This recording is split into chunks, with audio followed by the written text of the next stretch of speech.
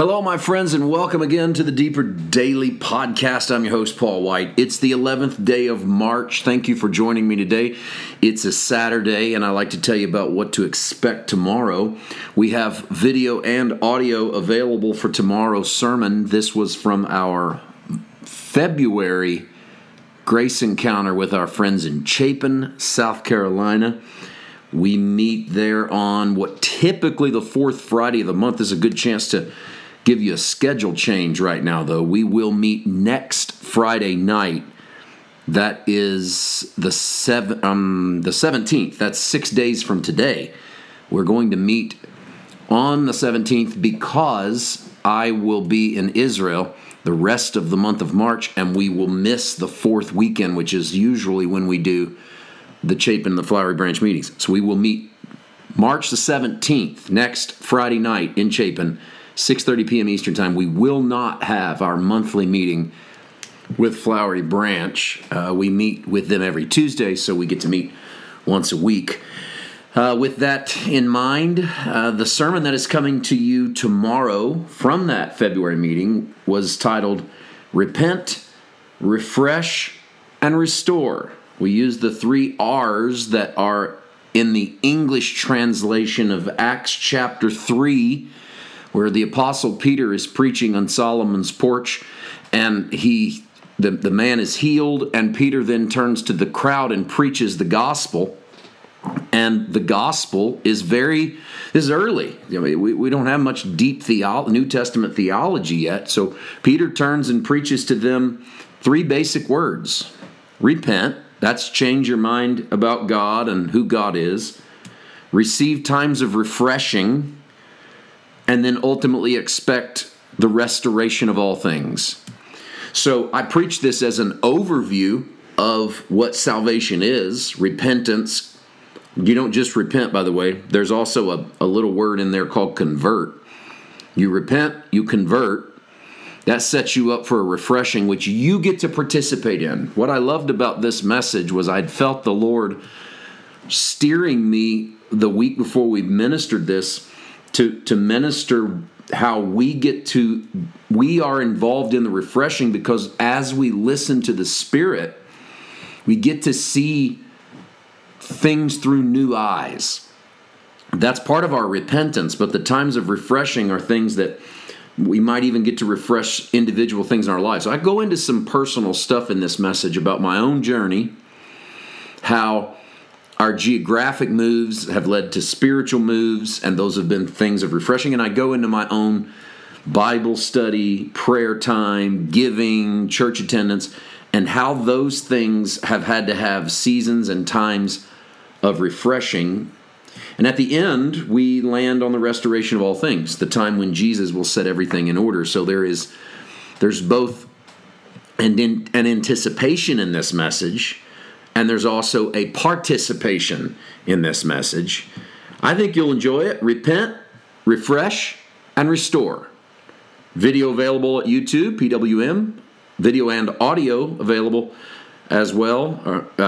Well, if it's video, it's going to have audio. Yes, I meant audio only is also available wherever you're listening to this podcast. Mark chapter 5. All I really want to do today is introduce the land of the Gadarenes, because I've been telling you for days that this could have been the source of a lot of fear, anxiety on the part of the disciples. Mark chapter 5, verse 1, they came to the other side of the sea, to the country of the Gerasenes, depending on the translation you'll see, to the country of the Gadarenes, to the land of Gadara.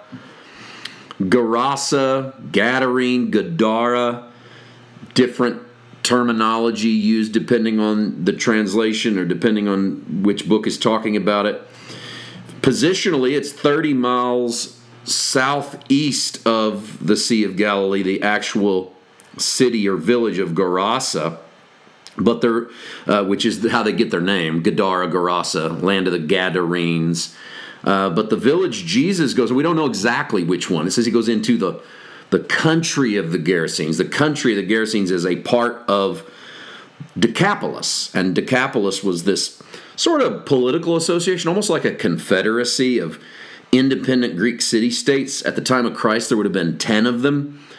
And the interesting thing about Decapolis is that it's populated mostly by dispersed Romans, and so much of the population of any of the villages of Decapolis would have been Greek, which seems to be the case in Mark 5, because Jesus will ultimately cast these demons from the boy into a herd of swine. And if you know anything about Jewish culture, they do not farm swine. They don't eat them, they don't touch them, they don't traffic in them, and they don't farm them. So to have a land that had a herd of swine is almost like a narrative hint that the land you're dealing with is a land that is predominantly Gentile, most likely idol worshiping in one way or the other. That's no shocker. Almost every land in the world of that day would have been that. It's possible that he's in the valley of Chersa, somewhere in the Gadarenes, but Chersa is much closer to the sea. In fact, it sits right on the eastern shore of the Sea of Galilee, but it has these stark cliffs and the kind of cave tombs that are associated with this story, because Jesus is going to encounter a young man who's been living among the tombs, living in the area of the dead. What I think is most telling is that if this is Chersa, and we know it's in Decapolis, and we know there are pigs in the story, then it's most likely Gentile, which means that these Jewish men have probably never been there. And if they had, they haven't done much, and they also went in with an attitude of religious superiority. So for Jesus to take them to Gadara is a whole new world. What are we going to do over here? To go in there and just heal this young man, well, I can't even imagine what goes through the minds of the disciples. But I think that what we are seeing here is an anticipation of the future mission of the church. Go into all the world. This is as blatant a journey into the Gentile world as we see Jesus take. And the fact that he goes into a place ceremonially unclean from Jewish law, doesn't even observe Jewish law. He eats with the Gadarene demoniac. I mean, you know that's questionable. Then completely purifies him. While he's there, he even turns the religious tables over in a very spiritual sense, in that he destroys this herd of swine. There's a lot to dig into, but for today, just think about the mentality of the disciples of going into this Gentile place. That alone is worth our thought process. I'll see you tomorrow. God bless.